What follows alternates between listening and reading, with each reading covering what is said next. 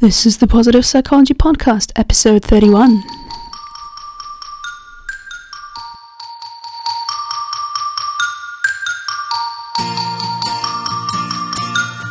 Welcome to the Positive Psychology Podcast, bringing your earbuds the science of the good life. And now, your host, Kristen Trumpy. Hello, and if you're listening to this at the end of March or early April 2015, I think pretty much wherever you are, it is the tax season. So good luck for all you poor folks who are still not done with that. I hope it doesn't tamper with your sense of self-worth too much. Me personally, I am pretty happy that I don't own a lot of things whenever I fill out my taxes, because it takes me something like 15 minutes as opposed to 15 hours. Alright, so today the topic is not feeling good enough, and that is a feeling that is very widespread, and the idea of how to get more self-worth is something that a lot of people are concerned with. And in terms of Google search words, keywords, self-confidence and self-esteem are some of the most searched for concepts in psychology as a whole. And some concepts, both from mainstream, usual, regular psychology, so to speak, but also positive psychology, can help us to think about self-worth in a different light. Now, before we start off with that, I'd like to put it in some context. And the thing is that it's very tempting to see a lack or a low sense of self-esteem as an isolated problem that you just have, and that's something that you have to deal with, a personal problem, so to speak.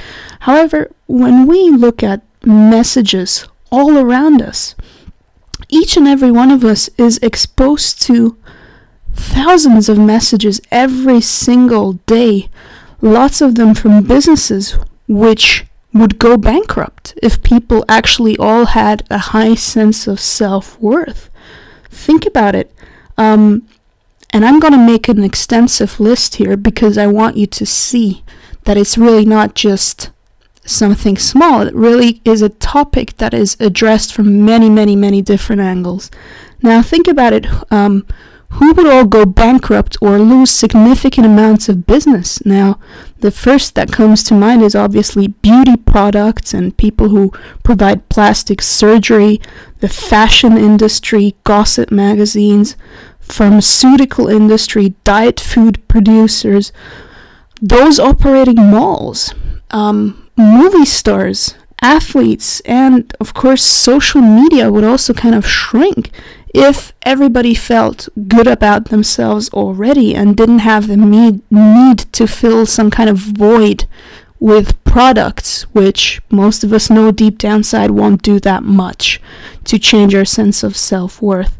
And I'd like you to think about which of these kind of messages make you feel bad about yourself. I talked about the beauty industry, the fashion industry, the magazine industry, pharmaceuticals, the food industry, shopping malls as a whole, like stars and so-called role models that we see, and also what we're exposed to social media. Which of these are likely to make you feel that you are worth less than you actually are?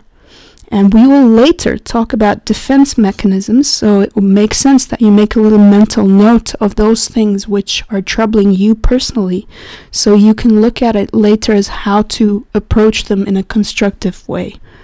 Anyway, positive psychology was introduced as an alternative to a deficit-focused culture within psychology. So psychology itself has focused on what is wrong with people for the better part of the 1950s until the early 2000s. And this shift, this idea that, you know what, we don't need to not think about what's bad, but we need to actually supplement it with what's good. This shift that has happened in positive psychology is also very relevant to the rest of our society, because if we look at it, it's not just psychologists who look at deficits and problem solving, it's actually how most of society is run. So we want to make sure that we think about the sense of self-worth of an individual within the context of the society that person grows up in. And most listeners of this podcast are in the States or in some English-speaking country, although I'm happy to report that we have listeners from about 92 countries so far, so I don't want to generalize. If this is not your society, if your society is not one that messes with your self-worth, please let me know where you live. I would like to learn more about that. Now, today we will discuss what self-esteem is, what self-efficacy is, defense mechanisms, and briefly touch on topics such as acceptance, self-compassionate inner dialogue, and strengths. Now, it is important to note that lots of other concepts such as meaning, living according to our values, or resilience, to just name a few, could enhance our sense of self-worth. However, I can't really talk to you for 5 hours, so I'll limit it to the ones I just mentioned. Now, self-esteem arises when the gap between who we are and who we want to be is very small. Now, self-esteem is made up of different subcategories, and depending on what kind of research you read, there are slightly different categories, but they include topics such as competence, lovability, likability, personal power, self-control, moral self-approval, body appearance, body functioning, and working defense mechanism. This means that your overall sense of self-esteem is a fuzzy mix of all these factors. Now, how does self-esteem develop? It's, to a large part, there are different influences. So one part is certainly the parenting that you experienced. If you grew up and your parents or whoever took care of you was concerned with making you feel good about yourself, chances are that that's how you feel today. If that's not the case, chances are you might struggle a little bit with finding a high sense of self-esteem. This is, however, not the only factor. It has also been found that social status is really important. So even if your parents have been very, very loving, it is possible that if you grew up in a let's say in a poor neighborhood, it is also likely that you might have some issues with self-esteem, although it's by no means predictive. That's something that's very important. When psychologists talk about things that are predictive, they're talking about the population at large. It doesn't say anything about you as an individual. You might have had the world's worst parents and grew up in the biggest ghetto ever, but for some reason you still managed to have a high sense of self-esteem. Now, I want you to just keep that in mind. Another important factor of how self-esteem develops is that it's about individual thinking processes. And that means that someone who tends to have a high sense of self-esteem processes new information about themselves in a way that makes them look good. And vice versa, if you have a low sense of self-esteem, you have the tendency to look at new information through a lens that makes you look bad. And there are lots of benefits that have been documented in having a high sense of self-esteem. I'll just name 3 of them. People are generally happier, they're more likely to take initiative, and they manage stress well. So what can you do if you want to get more self-esteem? So we can look back at the categories which make up self-esteem and use them as clues as to how we could go about doing this. Now, I understand that this is not very comprehensive. It's not like I'm not giving a detailed explanation of each and every category and how you could go about improving your sense of self-esteem in that category. However, for you, I would just like you to think about the things that might come easiest to you. You know, if you, for example, struggled for your entire life with your body image, maybe just, put that aside and look at the other aspects of self-esteem, so you can work on your self-esteem from a different angle, so to speak. So you can either increase your competence in particular things that are important to you, or if you're already actually very competent, maybe you have to work on your beliefs about your competence. And we will go deeper into this in the next section, that is into competence and all of that. Now, you can also learn more about what makes you lovable and likable. You could strive to increase your sense of personal power by looking at problems as something that can be solved, or at least influenced by you, as opposed to something that's just happening and you have no control whatsoever. You can increase your self-control. You can also explore your values. Only if you know your morals can you live by them, and hence give yourself moral self-approval. And if body appearance is important, there are ways to improve that you have overlooked in the past. Maybe you are very, very concerned with your weight, but maybe there's something you can do from a fashion point of view that you haven't really thought about. Or maybe your skin is wonderful and you can really accentuate that by choosing a different makeup. Or, I'm no expert at these things. I have no clue, so I'm not going to really ramble on about them. But that's the idea of not always focusing on what we're struggling with the most, but also thinking about what did we maybe not take into concern. And you might have also, you can also become more conscious in terms of your body. If you have issues with your appearance, maybe you are underestimating your body's function. What I mean by that is, the pleasure that we derive from our self-image and our bodily self-image does not necessarily have to come from what we look like when we go on a photo shoot. It can also come from the sense of achievement we get when we know, what, I'm the person who can run 5 miles, and, most people just cannot. So, or I am strong, I can do 50 sit-ups in one go, and other people can't. And what I like about this idea of, appreciating your body's functions is that that's something that you can actually change very quickly.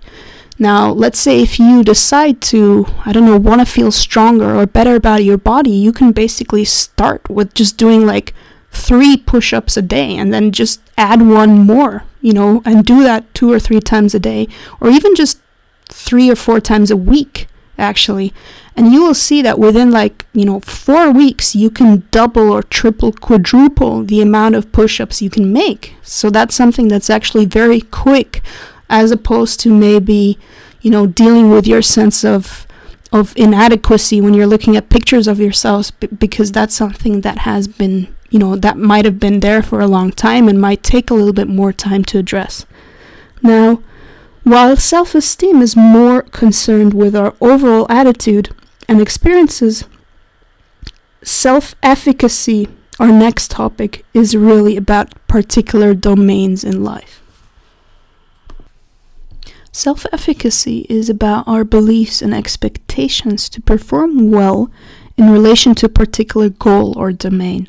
So while someone with a high self-esteem says, I am a confident person, someone with a high sense of self-efficacy will say something like, I'm competent at traveling the world by myself, or cooking a kick-ass meal.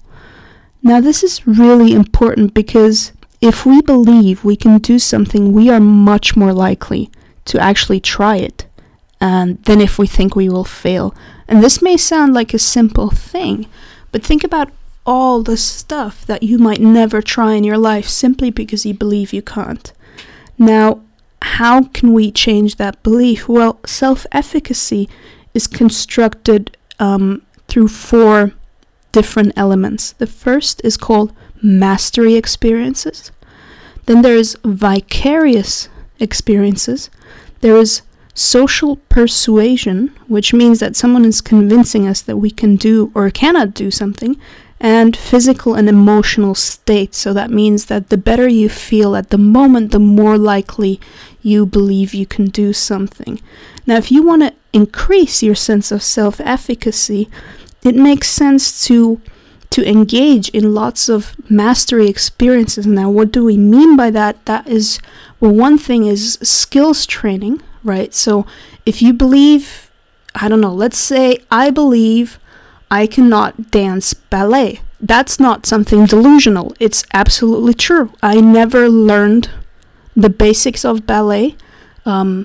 I don't have the desire to be honest. But if I did, the first thing I would have to do was basically try to take ballet classes to learn the basics. Because without the experience of going through that journey from being someone who has no idea what they're doing, a complete newbie, to someone who's still a newbie compared to the experts, the ballet dancer pros, but still not a newbie compared to everybody else who has no clue, like me. So by going through that experience, we can give ourselves the feeling of more self-confidence in our abilities, but only if we actually go about these things. Now, another way to do that is to live through others vicariously. Now, what does that mean? It means that we are very selective about the people we choose to engage with about a particular topic. Because if you talk to someone who's like, oh, this cannot be done, it's not possible, I've tried it and it just doesn't work, then chances are you will also think the same thing. However, if you engage with people who successfully mastered the experiences that you are interested in, chances are that you will believe that you can do it too. Now, that also means that you try to engage with people who might be able to persuade you that you can do whatever you want to do.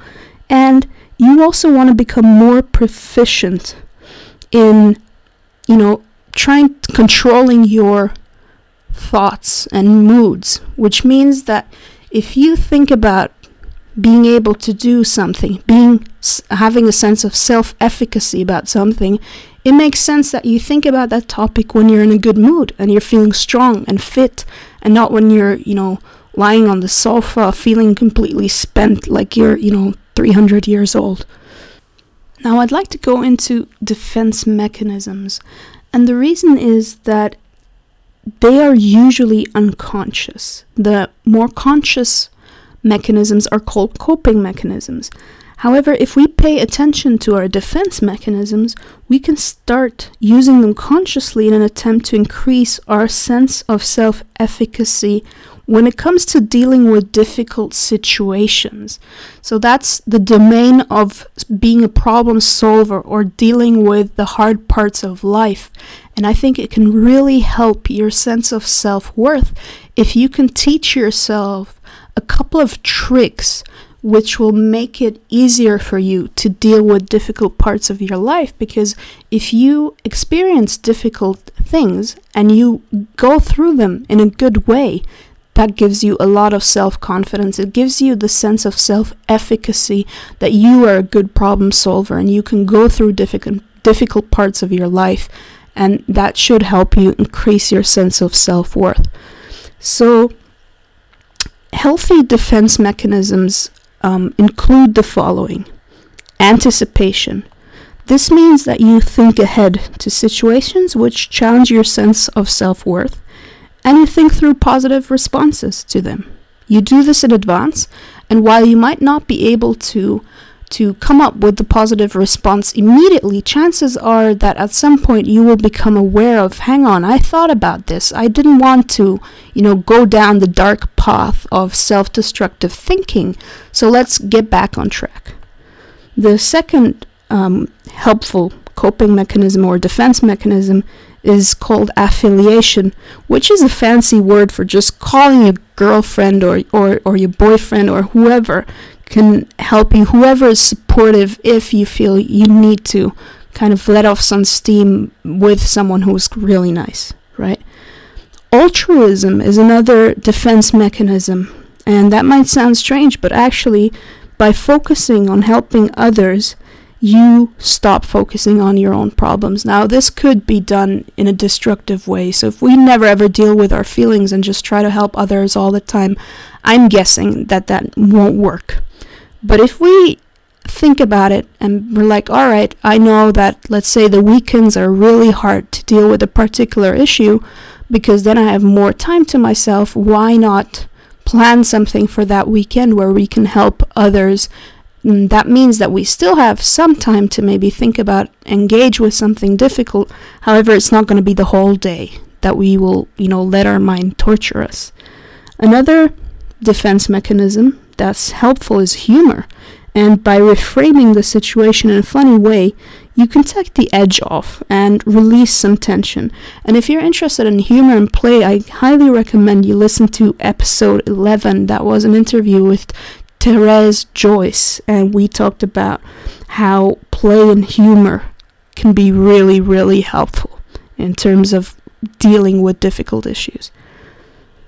Then there's something called self-assertion, and that means that you stand up for yourself by communicating with whoever is causing your anxiety. So that could take different forms. You could, if your neighbor is really, really riling you up, you would go and talk to your neighbor, of course in a normal kind of way, not in a super angry kind of way, because that would just lead to more anxiety and more anger probably, but that's self-assertion. Then self-observation is another useful concept, another useful defense mechanism, and that's actually what I'm trying to do with this podcast. I'm trying to kind of learn myself, but also help you learn about your own responses so that you have more choice of how you respond to certain situations. And if you do that, chances are you will feel more confident and have a higher sense of self-worth. Now, another fancy word, sublimation, is about taking all that negative energy you have and turn it into something positive where you can actually release this energy. Something like, playing soccer.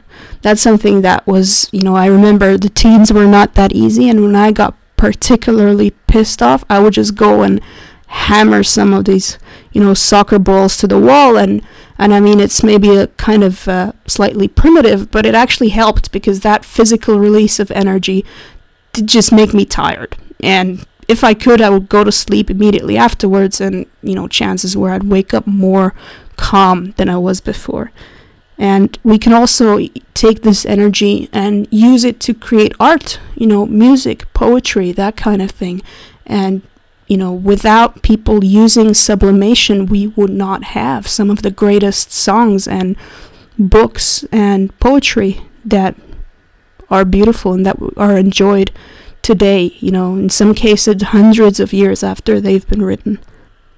Last but not least is good old suppression of thoughts. Now that might not sound very healthy to you, but actually every once in a while it might make sense to suppress certain thoughts, because especially the ones which are, they come back, the ruminative kind. If you think the same crap thought over and over again, it's not really helpful. It's not getting you anywhere. You're not receiving any new information whatsoever. So you might as well just interrupt it the moment it shows up at your door and just be like, nope, I've thought this thought 50 times before. I don't think thinking it for the 51st time will help me in any way whatsoever. But again, if we suppress too much, that might, cause us some problems later down the road. Now, most of these concepts that we talk about, they actually came from what we call like regular psychology, and I think they're really helpful. So I emphasize them a lot because lots of the positive psychology concepts will actually either already have their own episode in this podcast series, or I will, add them in the near future. So what I do want to talk about, just really, really briefly, is both acceptance and self-compassion and strengths. Now, both acceptance and self-compassion are big topics which definitely deserve their own episodes, and I will definitely look into that, and they will come in the future, although I'm not entirely sure when I'll do them. However, for this purpose, working on our acceptance means that we accept that some things have happened that we can't change, and that we can only move forward if we let go of certain unhelpful thought patterns. To take an example, earlier in this program I talked about how our parents and our upbringing shape our sense of self-esteem. Now, if your upbringing was less than perfect, or to be honest, nobody's perfect, so let's say if your upbringing was difficult, people can, blame their parents for a long time, and while that's perfectly understandable, sometimes that blame mindset can cause us to stand in our own way. And acceptance is really about trying to let go of these topics, not because we are forgiving the other people, but also mainly to just move forward ourselves. And with acceptance, we also accept that we are a normal human being, that we cannot be perfect, and that there is a great freedom in embracing that fact that we cannot be perfect.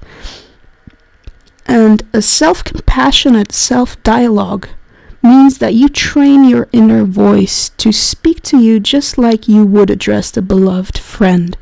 Now, you'd probably never say to a friend something like, your date left because you are a boring person.